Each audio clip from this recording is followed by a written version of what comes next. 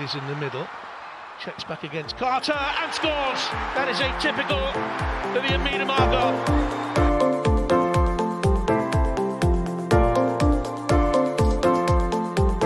Quickly gets it back again. Oh, what a goal! Well, that sums up her season.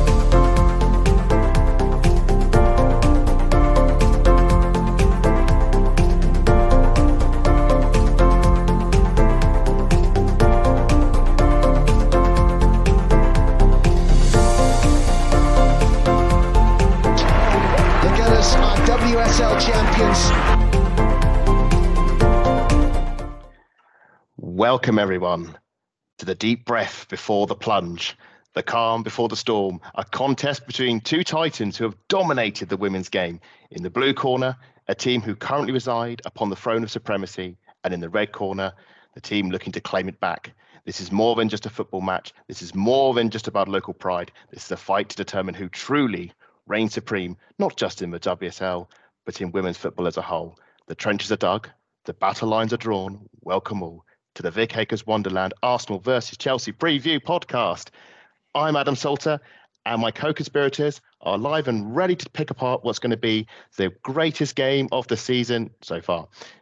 The magnificent Matt and the lovely Lottie. So, firstly, Lottie, how nervous are you about this game? Do you know what? I've had so much going on today, and after the debacle I have just watched from the men, I'm sitting here thinking I won't be able to handle back-to-back losses with the amount of games I'm going to in the next 7 days. So I'm looking forward to it. I'm absolutely buzzing about the crowd numbers. I think the last time I looked, it was 57,000.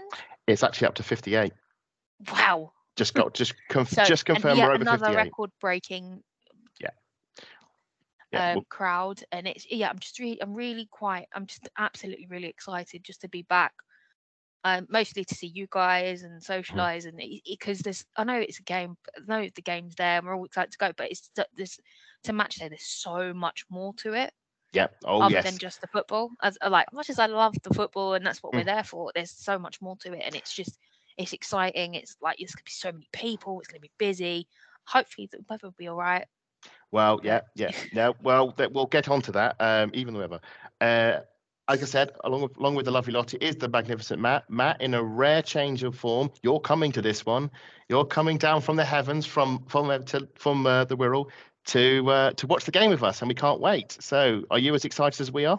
You say that like it's a bad thing. It's a great thing. We're going to be gracious with your parents. Home game and everything. I do apologise. This is like when the gods come down from Olympus. You know, you are coming down to see a game with us. It doesn't happen often, and God, you're casting that line, aren't you? What? It's just really stop winding him up. It's really nice to actually be coming to home games for a change. Yes. Getting the home package has been probably one of the best things that Arsenal have been able to put out. Hopefully we'll get to see more of that in the future.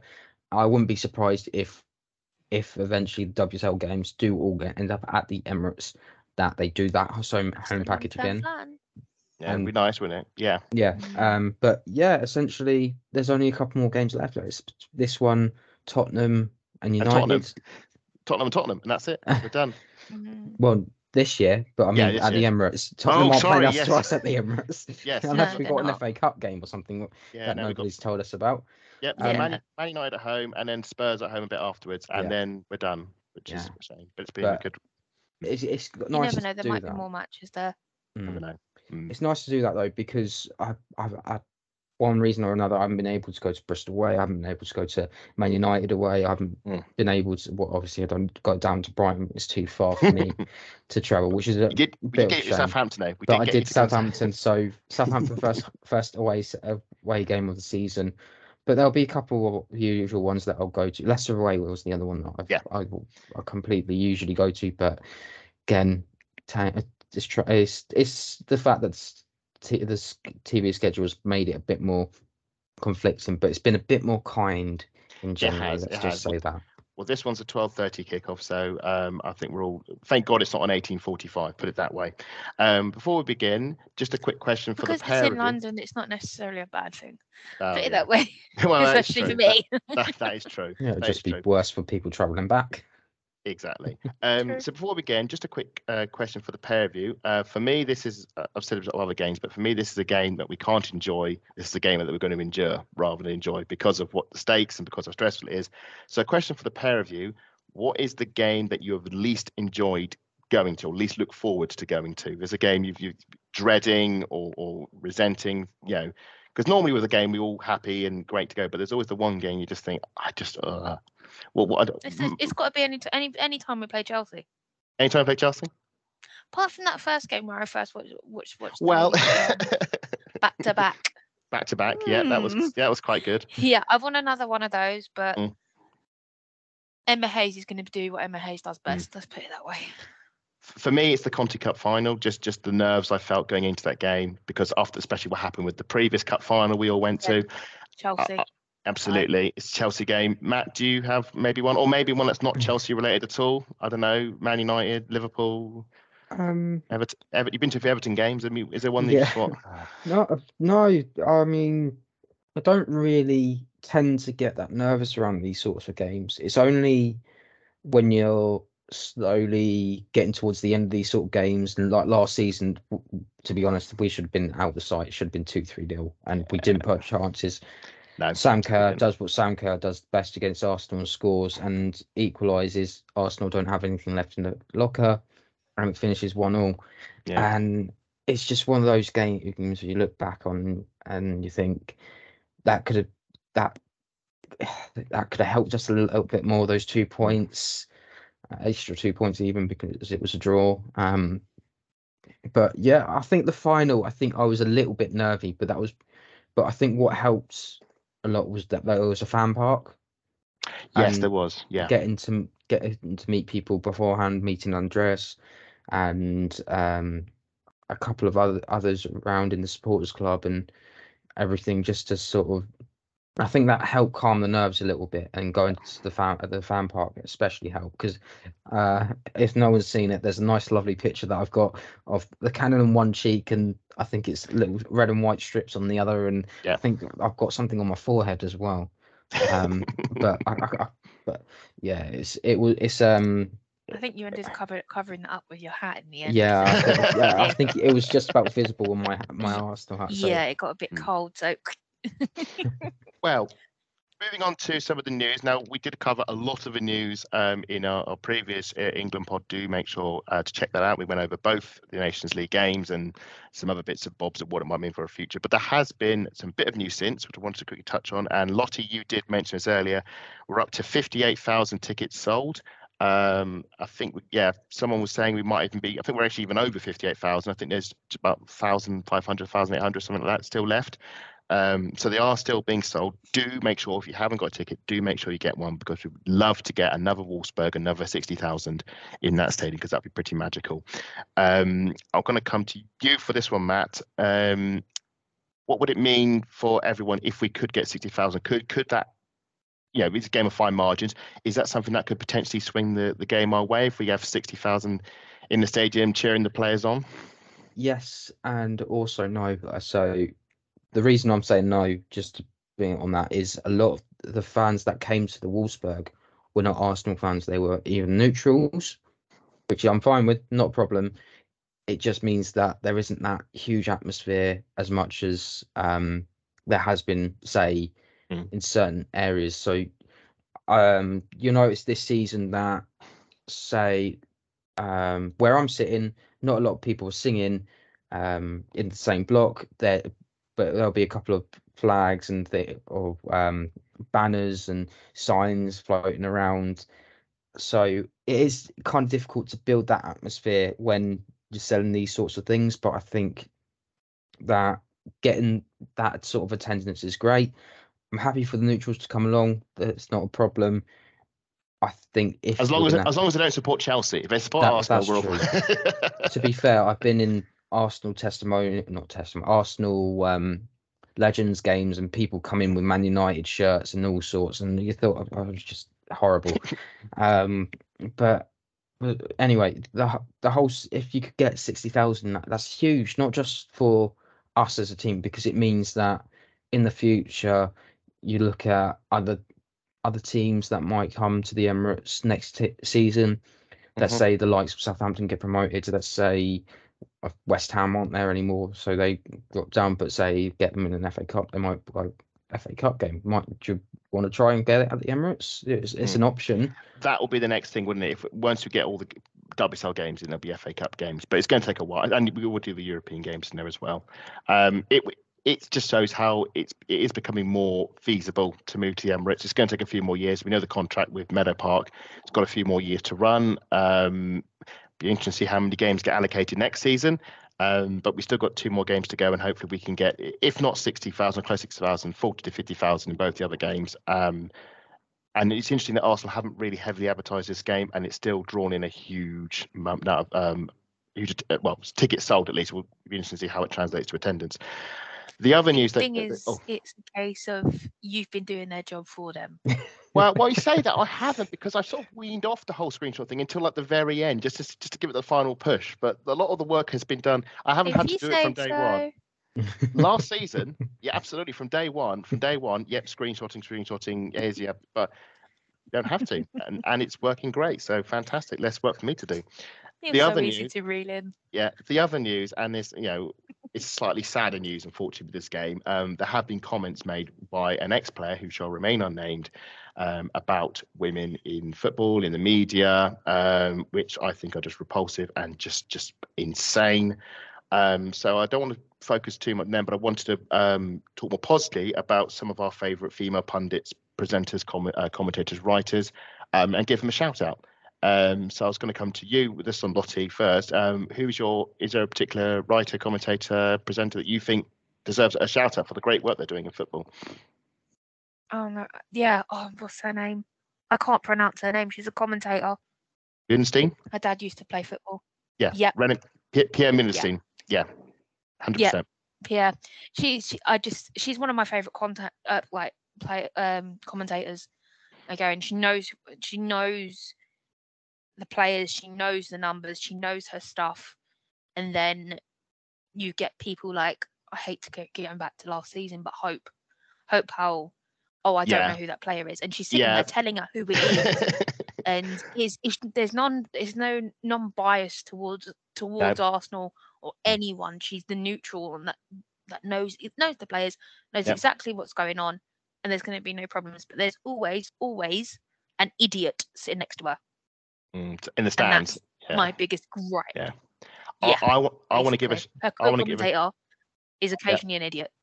Sadly so. My shout out is Vicky Sparks, who does a lot of commentating for the BBC, and during the Euro she was on the radio, and she really gets that passion across. Robin Cowan is great on the BBC on the TV coverage, just saying that, but I do enjoy hearing because all the Euro commentaries on YouTube, if you can find where they are, they're fantastic, and Vicky Sparks is the one doing the commentary, and it sounds fantastic. Really gets the passion across, and radio commentary is obviously slightly different to TV because you're having to describe more because you obviously haven't got the visuals. And no, I think she's a fantastic commentator.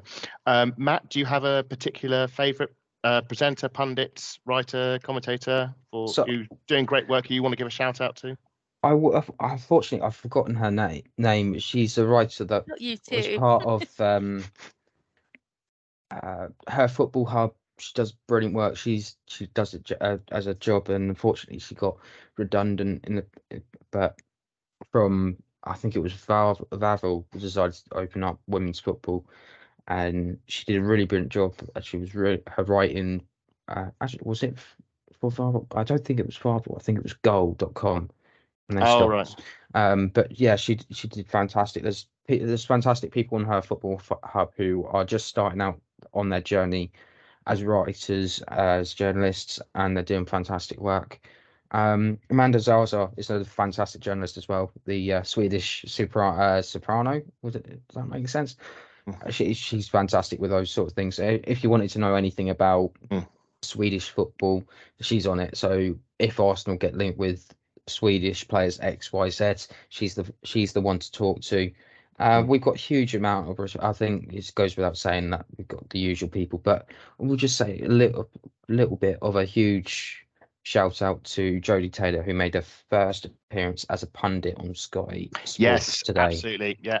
Well, yes, but I think she's because she was on she was at Wembley. I think I recall she was on Wembley recently. I think she might have even been on the women's football show the weekend before as well.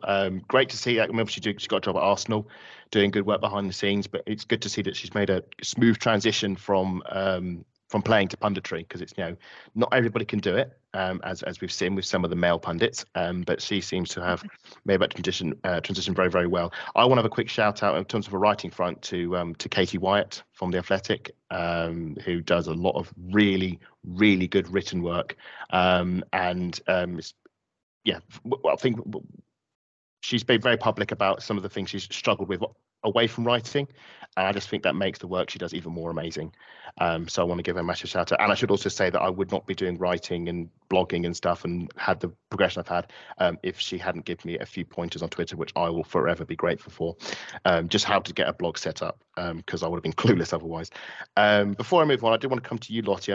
We did mention this before we went on, because one of the things they talk about, or has been talked about, because Emma Hayes had a press conference, and one of the things she spoke about is the male privilege in society, and especially in football, and had some really good comments made in there that's gone around and talks of evolve or die and things like that, and Darwinism, and the fact that men don't understand the privilege that they have. I think there's an element of they take it for granted, and obviously I wanted to get your opinion, perspective on maybe how that's affected you in football and maybe beyond. What was your stance on it?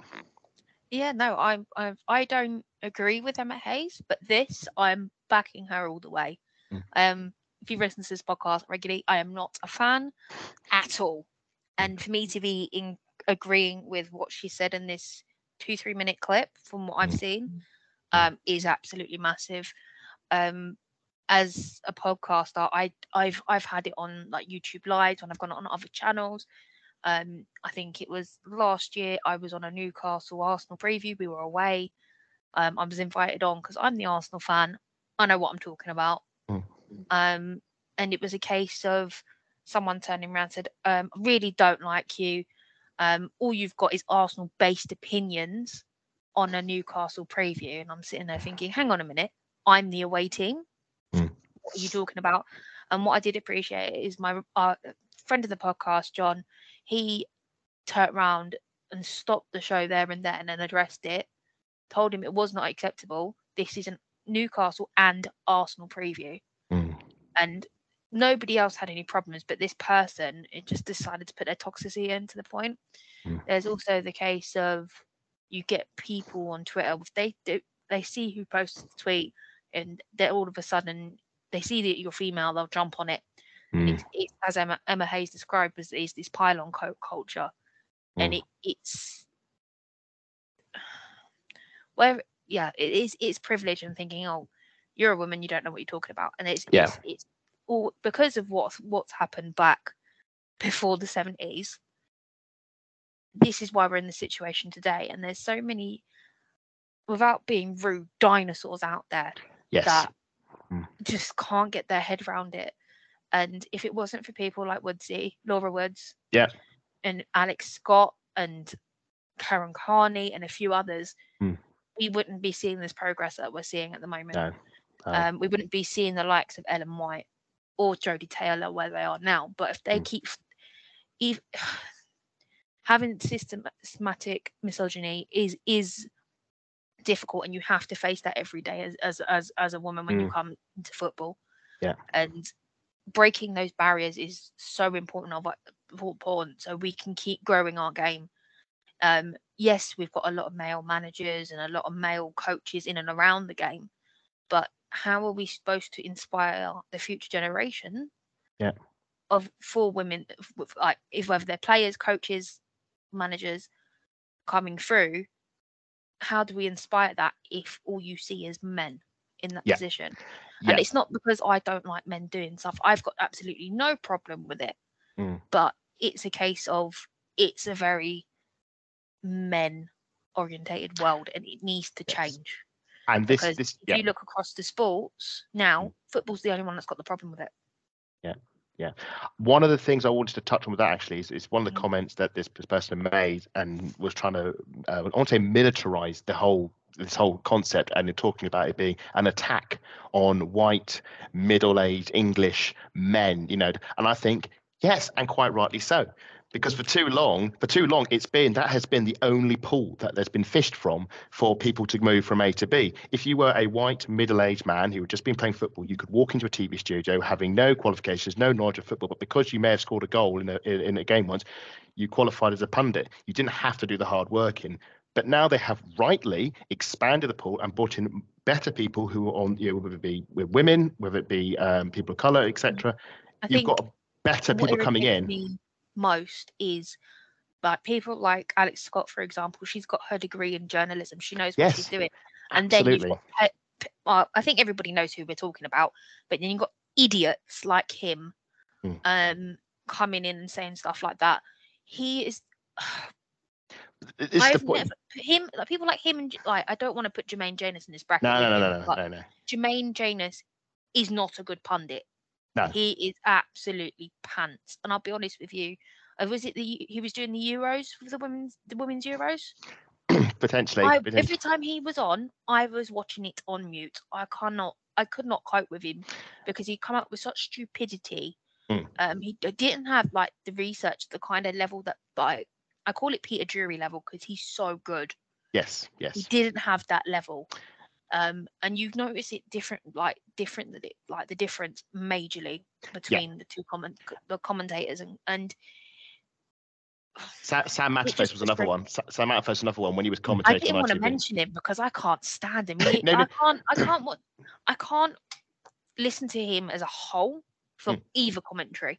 Yeah. So I can't even go there with him. But he kind of he's got a bit more effort than say the likes of Jermaine Jonas and my feeling is but the thing with that is I think is that they see it as a tap because nowadays you can't just pardon my French half-arse it. You have people like the Alex Scotts who've done the degrees, they've worked hard and they do their research, they know their onions and they're coming in, and she too was many alongside playing for the Arsenal.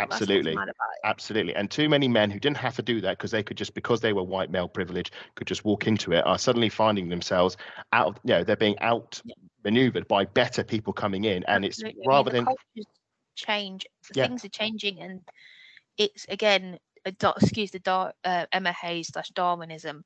It's evolve or die. And if you don't like it, suck it up and move on. Absolutely, you can either better yourself and make yourself. We're not going anywhere. Yeah, you can either better yourself, or you can just scream at the clouds and say, no, it's not the fact that they're better than me. It's a conspiracy because I'm better because I'm a man. And so that is just nonsense. But because they're so egotistical men who've had it all right for years, they can't accept it, and it's sad. But I want to say a shout out to all the women we've mentioned and plenty more.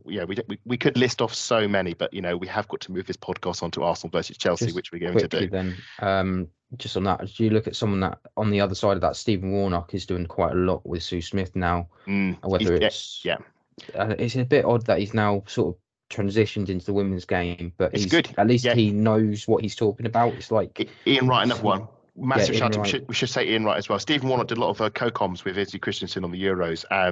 He's definitely committed to that, and that's really good to see because it works both ways. It's great to have women doing the men's football. It's great to have men doing the women's football, and not just doing the women's football, knowing the game as well. Massive shout out to Ian Wright, just the biggest hero of them all, quite frankly. And the biggest Arsenal fan, I think. Biggest Arsenal fan. Number one spot for the women's fans, anyway. Absolutely. So let's just move on. Let's move our ship, our good ship Arsenal, a good ship podcast to the Arsenal versus Chelsea preview. I've gone over a little mini pop quiz. I want to see how much you know about Arsenal's history going into this game in terms of results. So obviously, Matt, you Lottie, trophy now. Lottie, you were obviously there for when we beat them 3-2 in 2021, I believe, 21 the Emirates Stadium. Great day out. Before then, when was the last time? Give me a year. When was the last time they won a home game against Chelsea? Before that game, have a throw a dart at a year and see how close you can get. The first game that comes into my head, but that's at Kings Meadow. Home game. Yeah. No, I'm just trying to think. Hang on. 2018. No, earlier than that. Much earlier than that. Matt, do you have a go? I was gonna think that it was around 2015. 2013 it was. I was the closest. Yeah, Woo! Lottie won that one. So I want to see in these overall home and away, Matt, has there been more Arsenal wins, Chelsea wins, or draws? Since when? Since the start of the WSL, Right, okay, WSL League games, there have been. Well, that's another question, but very quickly, has there been more Arsenal wins, Chelsea wins, or draws? What do you reckon? So WSL started in early 2000s.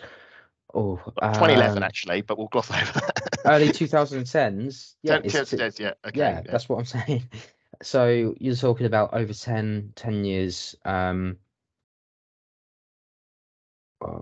I'll say Arsenal because I know Chelsea have been on a bit of a run in previous years, but Arsenal had that huge advantage because Chelsea were just bringing themselves into it. So there have been 25 games between them. The reason it's not numbers because there's only one game in the spring series, and that was actually away at Chelsea. There have been 6 draws, 10 Chelsea wins, but only 9 Arsenal wins. So sadly, on this arm wrestle, Chelsea have just nudged ahead. But we're hoping to change that. In 2014, who scored their first league goal for Arsenal in this fixture? They still play for the club.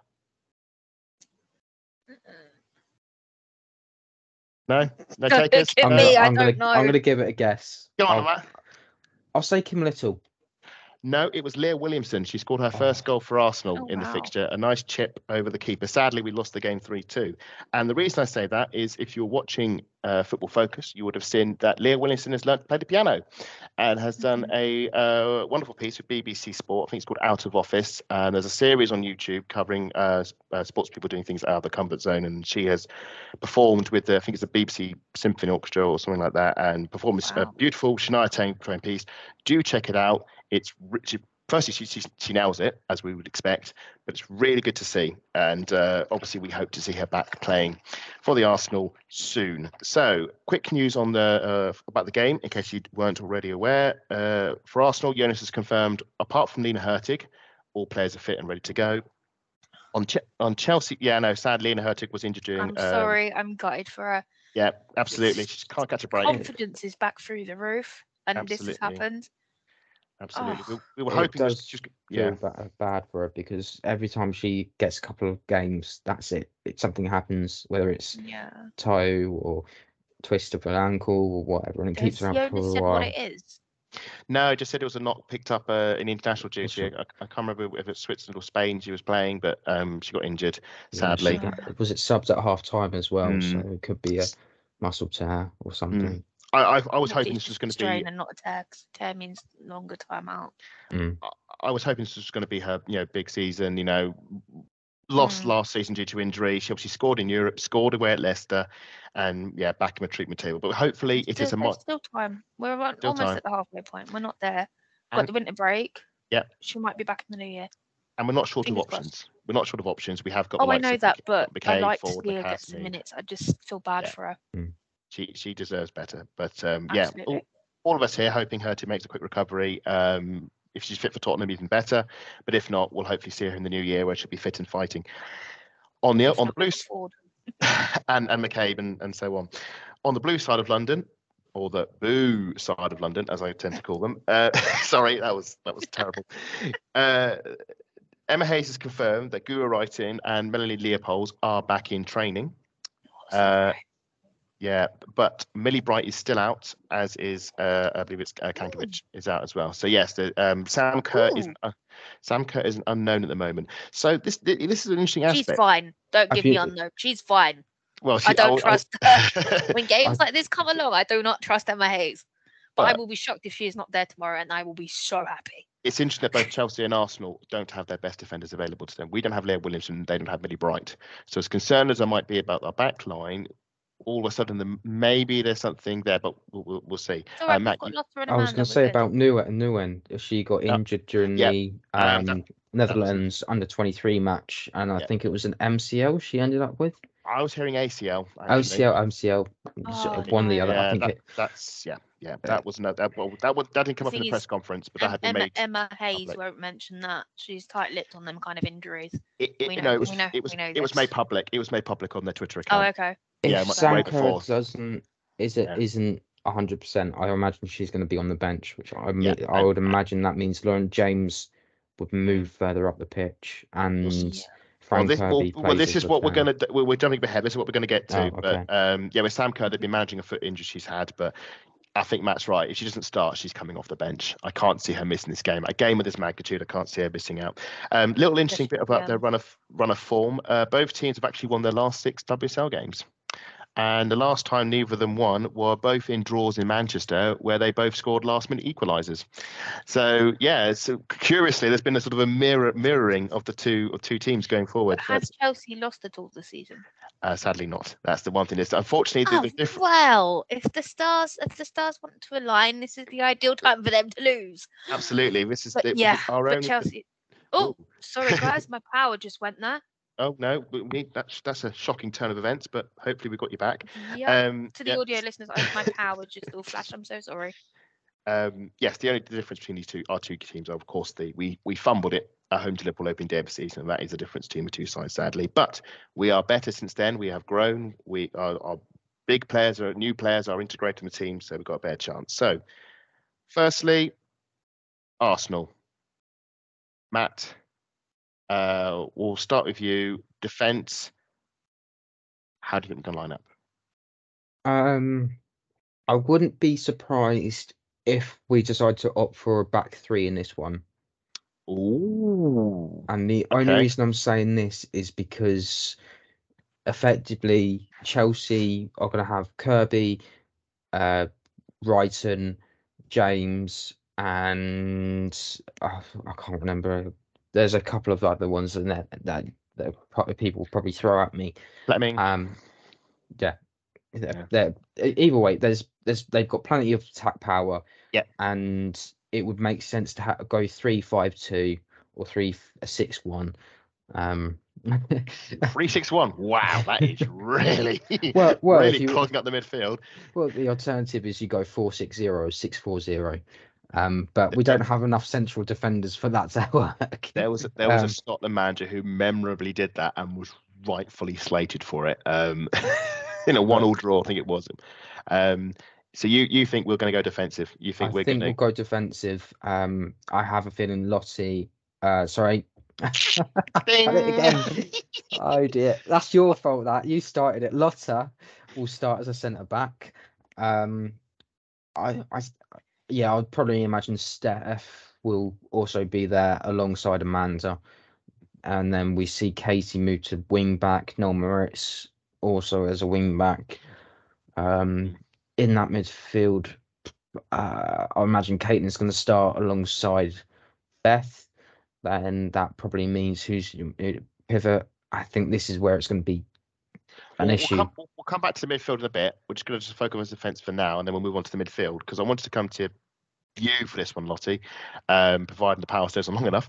Because my thought was maybe a back 4, but if you play a back 4, you pretty much got to choose between Noel Maritz and Katie McCabe at right back. Who would you pick?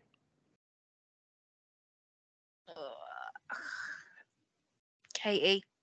Katie McCabe, and then I'd bring on Noel once the goals have gone in and up. Well, once we're 5-0 up, we'll bring Maritz on and hold out for the win. Well, when we're ahead, bring Maritz on in during the second half for me, because she's going to be that fresh legs. That's going to be the difference between, no disrespect to Kate, between us conceding or not.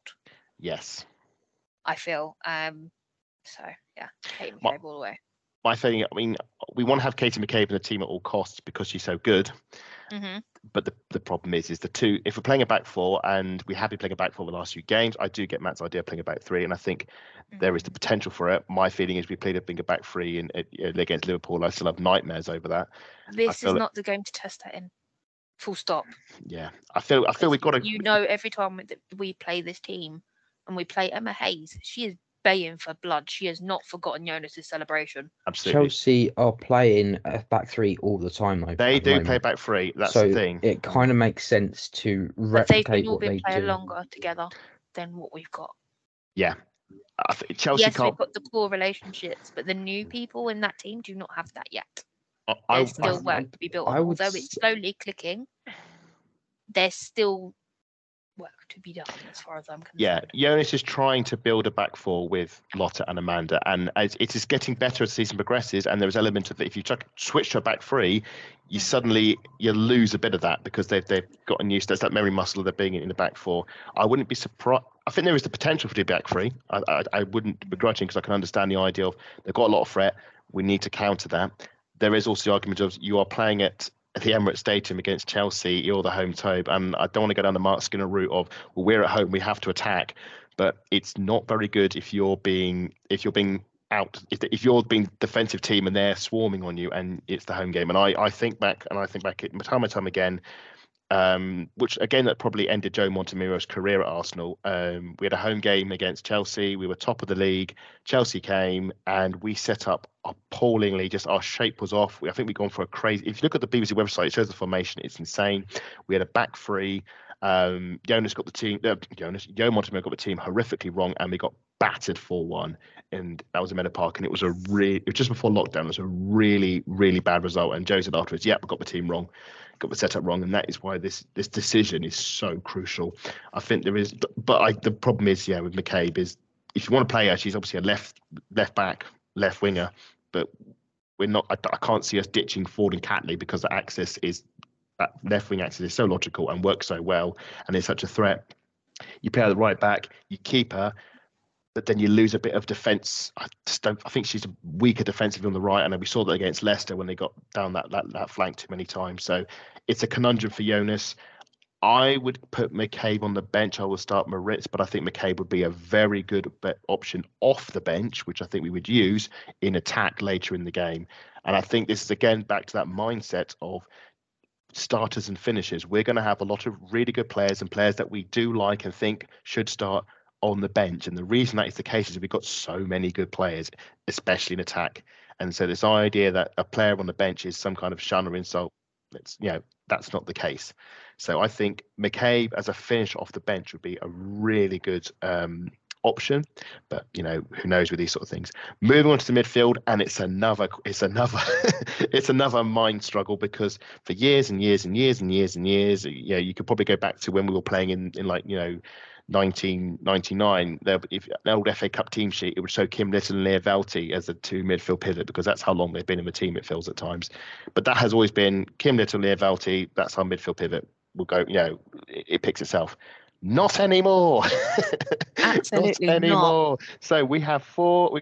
It's like when they do the Street Fighter thing. Choose your warrior. So you have got of all the four, you've got Victoria Pelova, Cara Cooney-Cross, Leah Velti, and Kim Little, with the asterisk that Velti and Little haven't started a game. I think probably since the Man City game. I want to say. I think since they came off the bench, didn't they, against West Ham late on? So they have had a bit of a kickabout. Of those four, Lottie, going to come to you first. Who are your starting two? I'm going to upset Matt and go with Victoria Pelova and Kyra Cooney-Cross. I'm sorry. Their form is just absolutely brilliant at the minute. Yeah, I'm sticking. I enjoy watching the pair of them them two. Could be a bit of favouritism with Kyra Cooney-Cross, but really? No, I'm loving the combination of them two. Victoria Pelova, her game's just stepped up another level this season, and it's so exciting to see, because she's not this timid character anymore. Because when we first saw her and she went in on Leah Velti, I was like, who the hell is this woman? And then we kind of got her, and that sort of side of her disappeared. Whether it was a case of her settling down and stuff like that. I would still say she still has that aggressiveness in her, but she doesn't show it. Yeah, but she doesn't do it on our players anymore. I was Sorry, Lottie. But when she first arrived, that kind of disappeared, because it's new settings, new surroundings. Yeah. And then fast forward to this season, different player. Yeah. The aggression is back, and I absolutely love it. Yeah. Although I did have a few choice words for her last season. Well, before we got her. Absolutely. No, that's like Matt did when it came to Leah Velti. It's a younger midfield than Kim and Leah, obviously, but Kim and Leah gave us experience. And I also think back to when we have played well against Chelsea in previous games. I think back to the Conti Cup final. I think back to when we drew 0-0 at Kingsmeadow, one of the best 0-0s I've ever watched. Through my fingers, That was one of the worst. It was awful. I mean, it ultimately cost us the league, but it was quite the contest. Just brilliant. Kim Little won player of the match in both those games. She does up her game for these occasions, and my only fear with those two players, Kyrie Cross and Victoria Pelova, is they've been brilliant for us at the heart of the midfield. But this Chelsea is a different beast. It's not like playing Brighton and West Ham and Leicester. There are some monsters in that midfield, and do they have the experience not to be swatted aside by them? Would they benefit from a Kim Little or Velvelti? That's my feeling on that one. But Matt, I'll come to you. I think we can guess who one of your midfielders are going to be. But why don't you tell us who would be your dream? Number 13. Assuming we're going to have a pivot or two, who would your two be? You know what? You haven't even mentioned the goalkeepers before this. Well, hang on, we'll go get to that. Yeah, that's a good But point. anyway, midfielders. I think you're going to be a bit surprised by this, but I think Kim Little starts first and foremost because she's captain. Right. So then it's a case of who do you want to be partnering her? Who do you think is going to be more beneficial, cutting the lines, or being more of an outlet? It's difficult to say because Kyrie Cross does that quite well. She can get up and down pretty easily. Knows how, has got a couple of assists. But in this game, I would probably say she has to be on the bench, not because of she's inexperienced, but more because I think it will be one where Jonas will have to tell her, sit and watch, see what if there's anything that, just keep an eye on everything, and if you see anything when you get on that pitch, make sure that you're doing that. So if she sees that, so for example, Frank Kirby's running it on the right hand side, she might decide, right, okay, I'm going to switch it over to the left hand side, give it more space, and then all of a sudden Caitlin Ford's in behind and she has an opportunity then. Whereas I think Leah Volti gives us more defensive solidarity at the moment. I'd say that's kind of more needed because of Chelsea's attack at the moment. Catherine Cool has had another solid time, but she's not getting that. I think she's short. I don't think she is ready for a game like this. No offense to Katrina. I think she's an amazing player, amazing talented player. I just think this might be a game too soon for her, but I think she could play in the Conti Cup game against Spurs. I think that would be ideal for her. Just a little tangent on this, because Jonas hasn't often played Kim in the 2. He's often played her in the 10 and maybe played Pelova in the pivot with a Cooney Cross or a Volti. Do you think we could see maybe Kim if we played, say, Pelova and Cooney Cross as a pair, could we see Kim maybe in the 10 instead? That depends on Viv's only getting small minutes at the moment, isn't she? So there is that spot open, but then you look at Frida. Frida, who's been on fire at the moment. You're going to remind me now how many goals she scored in consecutive games now, aren't you? I think it's about 2 or 3. She scored a few. Yeah, she's looking like a normal self, like the back from last season. Like there's none of this. She's gotten the Hengarisa monkey off her back. Yeah. I think there was a case of the potential that there was a confusion of how she would work with Russo. And I think one of the things that was suggested, I think it maybe was in the West Ham, either the West Ham game maybe or the Brighton game, that Russo would come deep and Frida would maybe go past her and become almost like a striker, and you could have maybe that way of because Russo likes to come deep, as we know, and maybe you can that's how you would play off Frida. I think there's a case for Kim at 10. We know what she's like on the ball, her pressing, with her ball retention. She can turn and twist her way out of anything, and she's going to be pressed by those Chelsea players. And she's obviously our captain and has experience. So again, this is a game we've got too many great players to fit into one team, but it means we have great options on the bench. Unfortunately, we can't sub every player on. As you mentioned, Matt, there were goalkeepers. Just want to go quick. It's one or the other. I think Manu's going to start. Lottie, is there a case for Sabs, or do you reckon it'd be Manu again? It's got to be Manu. I don't think Sabrina's ready for a game of this magnitude again. No. No disrespect to Sabrina. I absolutely adore her after what she did against Man City, last season. But no, Manu. Yeah, it's not going to happen. Quick one, Manu, Sabs. And then I would. Every time I suggest we swap goalkeepers, it doesn't happen. So I would like to see Sabrina in goal, because the amount of times that Chelsea are going to put long crosses into the box, and everything, Sabrina's mate for that. I mean, we saw last season, we thought Katrine Berger was going to go in goal for Chelsea. Turns out it was going to be Musovic. Did rather well. So I have a feeling that Musovic's going to start in goal for Chelsea, but I think we're going to stick with Manning, unfortunately. I feel kind of sorry for Sabs, because obviously the one game she's played in the WSL was that game at Man United, and she had that awful error with the clearance. She played against City. She played at Spurs as well. She was in goal at Spurs, because we were discussing the pitch. And the Beth England took the penalty, and I said, this season.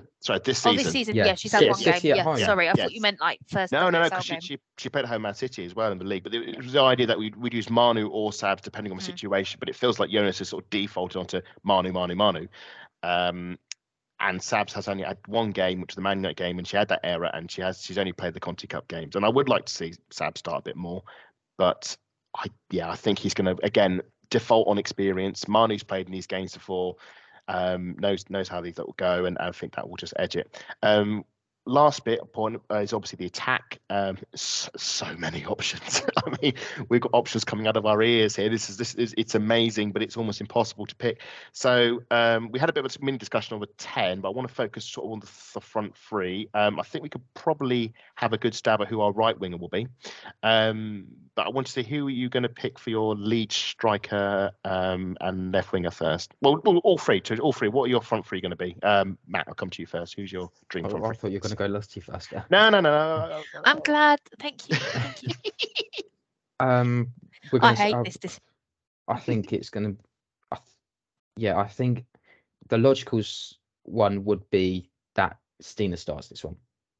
Okay. Because she's been on fire.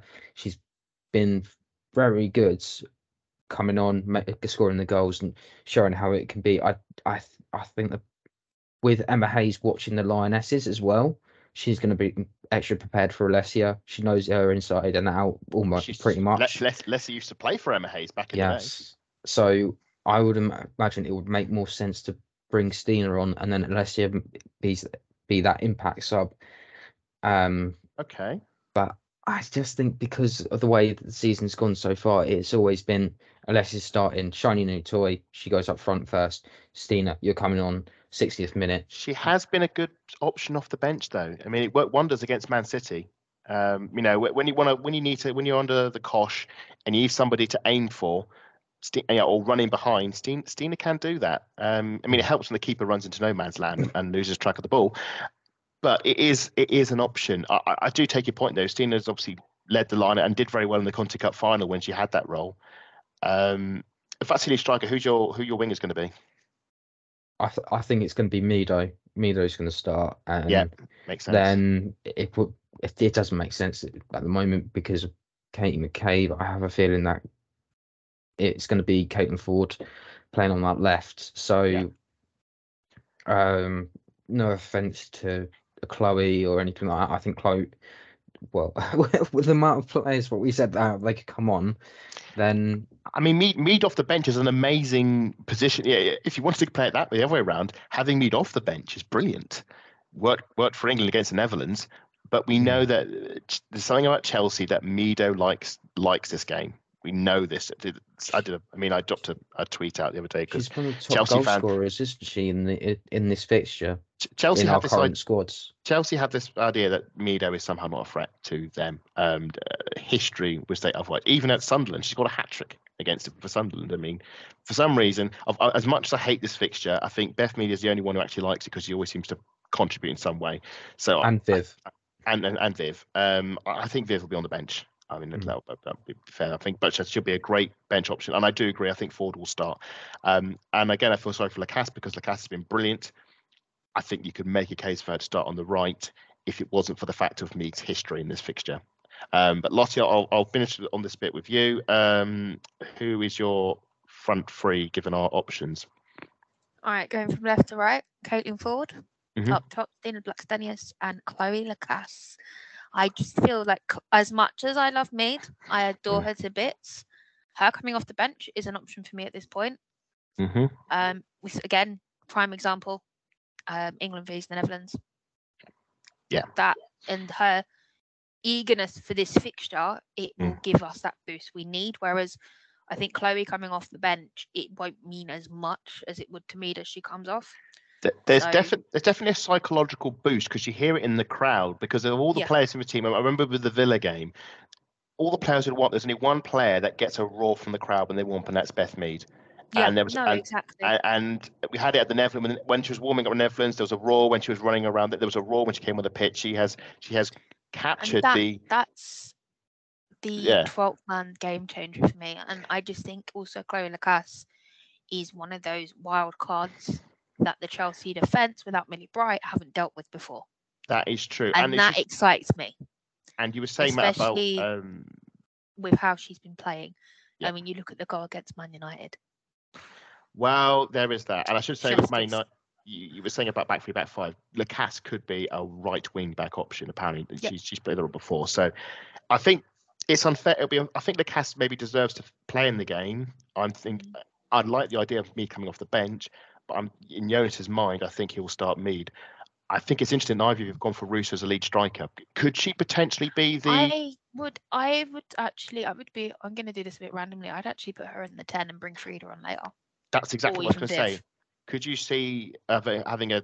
Well, you've obviously said it, but I'll set some out. This is what I was going to get to. Could it be we'll have a twin striker situation with a Russo 10, Stina 9, like we saw away at Brighton? I like the idea of that. I know Frida's on fire, but you can always take Leslie Russo off. No player is, I don't know how to put it, is not indispensable. Yeah, indispensable by rotation. Because as much as we all love seeing Leslie play, there's also a point of you need to give her a rest. Yeah, because she's on 90 minutes for England solidly all the time. I mean, she came off the bench. Well, she came off the bench in the last two internationals, and to be fair, against the Netherlands, she was a really good option. Normally she's the starter. She starts every time. So, well, this is I'm going to get to. She came off the bench against Netherlands, was great, and actually was crucial in the build to the winning goal. But against Scotland, she didn't really do much. In fairness, most of the team didn't do much, but she didn't really have the impact she did in the previous game. And we saw against Belgium. I mean, Jonas has gone on record to say she's one of the best finishers. We've got a really good finisher, but unfortunately, her finishing boots were absent in those Belgian games. One of the many reasons, as if you listen to the pod, you'll find out. We fell short in that aspect. Moving away from Arsenal and over to the team that must not be named. Of all the players that they're going to play, and they've got a whole catalogue of talent there. Let's be honest. As much as for gritted teeth, who's the one player you fear the most? Is that even a question? Just who's the one It's Sam Kerr. Let's be serious. She's the greatest striker in the world. Sam Kerr. She always seems to get the better of Lottie, and that worries me. Okay, that's interesting. So, but I think the only Chelsea player I'm looking forward to seeing is Kadisha Buchanan, and whether she slips up again. Well, there is that. There is that silver lining. The only Chelsea player I want to see. Away from Sam Kerr, though, I'll come to this, because that's an easy option. Of all the players, well, it is. I mean, we all know Tam Kerr because she keeps scoring against us. But I think there are a few she gets players. A goal without fail, though. Am I right? I think there are a few players that maybe we should be aware of, and it's not just Sam Kerr. And I was going to come, Matt. Is there any there? I've got one, and I want to see if any of you mention it first. So. Yeah, going back on it, well, obviously people are going to say Guru Rice, but for whatever reason, every time I see her, it's just she gives like a 6 or 7 out of 10. I went to Everton versus Chelsea, and nothing really. You could probably say Frank Kirby, same again. It seems to be at the moment she's not giving 100%. She's only getting 80, 90. But then again, this sort of game, she'll probably step up.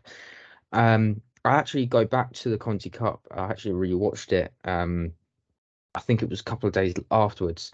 and it was Leopold's that hit the crossbar. And it was like a looping cross that was sort of a miscue. Yeah, it does make you think that there's more to her that meets the eye because she plays in a defensive role. So I'd probably say Leopold's on that. So neither of you went for my option, which was Aggie Beever-Jones. Ooh, I thought you were going to go for Lauren James. Well, she's the obvious one. She's looking good at the moment. Lauren James looking very talented, but I think Aggie Beever-Jones. Matt, you think she was alone at Everton, wasn't she, last season? She was, yes. And crunched Leah Velti's ankle, if I recall. Yes. Yeah, she did. Unfortunately. So Aggie Beever-Jones has scored she got sent off for that, didn't she? Yeah. She did. She? Yeah. Oh, I couldn't remember. I thought she would have got. Sorry, the only thing I remember about that game is the aftermath of the social media and that crunch. Yeah. Aggie Beever-Jones has scored in her last 5 WSL matches. I think she is a player that is on form, and I think she's a youth product with Chelsea. I think she will want to make her mark on this game. I have no doubt, and I think as you rightly say, Lottie, the focus is on Sam Kerr because she is a star striker. You know, will she start? Will she be on the bench? And I think it will be ill-advised of us to focus, I guess, there and not look at there are some hazards there, and likewise Arsenal. There are some hazards in that team that could slip up on, and I think Aggie Beever-Jones is definitely one of the main players to look out for, and Lauren James. I know sometimes with some getting in the Conti Cup final, she blew quite cold. In the England game, especially in the Emirates game, she was hitting everything wide and over. Yeah, I'm gonna wonder if the pressure gets to her in this game. But I'm also wondering if she'll be starting to get used to the bigger crowds. So I think that's what kind of unsettled her the last few times. But obviously, where she's been playing for England, that's given her the more experience because you don't get 58,000 people at a Chelsea game. You just don't. No, not yet. Not that Stamford Bridge has that many seats, but and they play there very often. But Kings Meadow it's very, very different. So it will be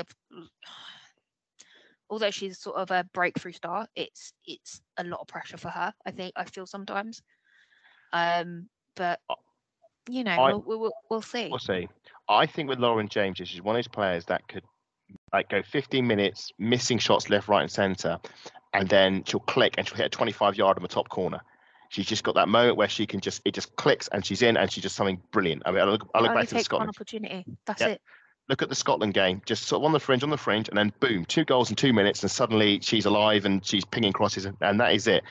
That's the worry. It's not the 85 minutes where she's quiet. It's that 5-minute spell where she's red hot and tears you to pieces, and it just makes you wonder. Sorry, I know you're on a bit of a roll, but when you give these players so much space and yards, that's when it happens. Like you look at Tottenham, Caitlin Ford does it all the time against Tottenham. So you can't, as a defensive coach, you kind of have to look at this and go, as soon as you see Lauren James on the ball, make sure you're putting as much pressure as possible. You don't want to give her an inch because she'll turn that into a yard. Absolutely, because that inexperience will kick in. If she's on the left, panic. If Lauren James is on the left, that's one bit hesitant having Katie McCabe on the right as a right back, because I think Katie McCabe might start. She'll have the aggression and the press. But it's whether, because she's wrong-footed, she'll be looking to come into the midfield. Is that basically going to leave a huge gaping hole in our? And then because Lauren James will happily sprint into that. So, yeah, this is the thing. We've got a lot of talent. We've got a lot of options. Serve Chelsea, and my fear is it could be a cat and mouse game, which I'll be happy with. But it could as well. I just have nightmares of that game when we lost 4-1, and that just killed off Joe Montemurro, bless him. So we'll see what happens. We're coming towards the end, so we're going to finish off with some score predictions. See how inaccurate we are. I've got mine, and it probably will be popular, so I'll leave it to last. So, Lottie, I can see in your face that you really want to share a scoreline idea by nodding of your head. I really, really, really don't. I was about to swear then. Oh, don't do that. I'm not going to. It's fine. We try to keep it PG, but it doesn't always work for me. Yeah. 3-2 Arsenal. 3-2 Arsenal. Okay. I've been going 3-2 all season. So yeah, I know. You keep playing that. You keep playing that card, and eventually it's going to cash in. I know, but the thing is, I know that if Sam Kerr's gets on that pitch, it's going in the net. And it Mm. takes 60 seconds for Lauren James to do anything. Yeah. So it's Chelsea are our team now. Yeah. It's all about the individual moments, and they cash. It's all about get the ball to the forwards as quick as possible, and individual brilliance will get them the goals. And they got some of the best forwards in the world, and that's how Emirates done it. It's 5 at the back, ultra defensive. I mean, if they take the lead, they go into lockdown. We've they seen haven't that. got the wall. So it's going to be interesting to see how they Yes. cope, because without the wall, Kadisha Buchanan, she Well, we'll she's a see. bit lost to We'll me. see. I like, no disrespect to her, but Yeah. I feel like she's a bit lost without Millie Bright, if I'm honest with you. I know I call her the wall, but she's just absolutely solid for England. But when And we I have absolutely adore her. But when we have Bright and Leah Williamson in defence, that is a brick Drinking. wall. Absolutely. great Hopefully, great wall of London. London. Absolutely. Matt, I'll come to you. Any score predictions? I keep on playing the 2-1 card. Are you just so going to do this for the whole season? Are you just going to keep saying 2-1, 3-2? I'm waiting for it to eventually come to light. I think It did Yeah. against Man City. It did. Or did you not predict it that time? One time. I don't think I did. I think I predicted 3-1 or something like that. So Oh, you I did, think my basically. closest one was, what was that game, Adam? I think I was a goal out for Arsenal. It was 4-2 or something like that. So I was Oh. close, but not close Hmm. enough. I think it was. Who did we beat 4-2 this season? We beat Leicester 6-2. But other than that, we haven't. Yeah, I think it might have been that game, not 4-2, Yeah. 6-2. Okay, no, because fair you enough. predicted near enough 6-0 or something like that, didn't you, Adam? Right. So you got that kind of right. Half right. Yeah. Half. I Yeah, went- between me and Adam, we're half right. Yeah, So you're going definitely 2-1. I'll go 2-1. Yeah. But I hope it's not like Villa where it's like a last minute winner. No, exactly. I mean, I was thinking of draws, and I was thinking like psychologically with draw, like the draw last season felt like a defeat when it was the last minute equaliser. But if we got a last minute equaliser, then it would feel like same result, but it would feel like a win. Glorious. It'd be glorious. And Jonas take running 2 down the other end of the pitch. And I should say, and I'm going to, and this, And after if what I'm it going to comes say from next, Lotta, we're on the pitch. absolutely. Now, after what I'm about to say, I can confirm this will be my last Vic Akers Wonderland podcast because Lottie will murder me and not have me back on. I should say a little fat thing. Emma Hayes has never won at Emirates Stadium. Just going to throw it out there. It's in our record. Jonas is, we paid him twice. Well, we paid Chelsea 3 times at Emirates Stadium. So it's been 2 wins and a draw. So it's come a bit of a fortress, which is nice. So based on that logic, based on the fact that obviously we have a very good record at home. If you're not going to say Stadium, what you're going to say, I'm predicting. Oh my God. no. And that was rather fitting. Sorry, that was my I'm power, predicting- everybody. For the audio listeners, I do apologise. My electric's just gone again. The wind is very bad outside, and I've got no street lights outside, but I have got electric in my house. I'm So it's just predicting something. This is creepy. a 3-0 win to Chelsea, and I'm playing the odds because I know if we lose, I'm right, and if I'm wrong, we win. So either way, I'm a winner. So I'm playing both hands, which means of course it will finish in a draw, and I will be completely wrong. There's me But thinking you were going to predict a loss for us. Okay, I am. don't worry, guys. I'm He predicting lives to present another day. We're I'm good. I'm predicting a 3-0 loss to Chelsea. I'm playing both cards. Oof. So I'm playing the odds. Someone's asking to be the bloody. Yeah. So if And you if you'd like host to- for the next 3 months and on that as a basis, punishment, then me and if- Matt are just going to chill out, and you if can you- host every single show. if you want to be a co-presenter / host on the Vic Akers Wonderland podcast, why not write to us at VAW Pod? Because I won't be here. On Twitter. And on Twitter. And on that bombshell, as they say, it is time to end the preview. I am absolutely bricking it. I think most of us are, but it's going to be a magic special occasion because win or lose, it looks like we're going to break an attendance record. We're going to be pushing the women's game even further, and I just hope it's a really good competitive game. I hope plenty of goals from us. I hope for the win. As much as I'm betting against my own hand. I hope for the win. I hope that the team pull through because if we do win, it's level on points. We have one more game and it's a Christmas break, and then I think if we do win, the title race is on. And it looked like, and that will be a very, very special occasion. But before we go, just a quick chance for Matt and Lottie to tell us all where they can find them in that scary wild west of social media. So, Matt, where can we find you? You can find me on MattLR28. Excellent. And Lottie, where can we find you? Did you just call me Lottie T? Okay. No, it's a Right. Lottie. Where can we You can find fi- you? Oh, okay, fair enough.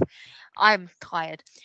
You can find me at Lottie_AWFC Instagram for all my match day photos, even with these two wonderful Idiots. co-conspirators I have on my screen. There's me trying to be nice. But yeah, as well as Twitter as well. My handles are the same. Yeah, absolutely. And as I said earlier, if you want to follow our Twitter feed on the pod, keep updated with all latest updates and uploads, and at VAW Pod, do give us a follow, give us a like, give us a subscribe. It's always great to know that people are loving the content we're producing and loving it as much as we are making it, because I think we still do love it, don't we? Yes, we do. Of course we do, even though sometimes it is occasionally torture. It is torture, but I can only apologise. If you But want that's to, the curse of being an Arsenal fan. So I wouldn't change it for the world. and if you do enjoy this content and for some reason enjoy what I'm doing as well, you can follow me at Adam Salter4. But if you don't, then quite frankly, don't blame you. But that's it. That's the end. We think we've pretty much covered everything. All that remains for us is to go to sleep, wake up in the morning, and make the slow march to Emirates Stadium and pray to all that we can that the win comes our way. It's going to be a heck of an afternoon. As much as I'm resenting it, I can't wait for it. I can't wait to be watching it with my two co-conspirators. It's going to be an amazing afternoon. And as we said earlier, 58,000 tickets sold. If you haven't got a ticket already, please do come along and get one. And let's make this give the team the support they deserve, because quite frankly, they're going to need it. But until then, take care, everybody, and have a wonderful weekend. Come on, you Gunners.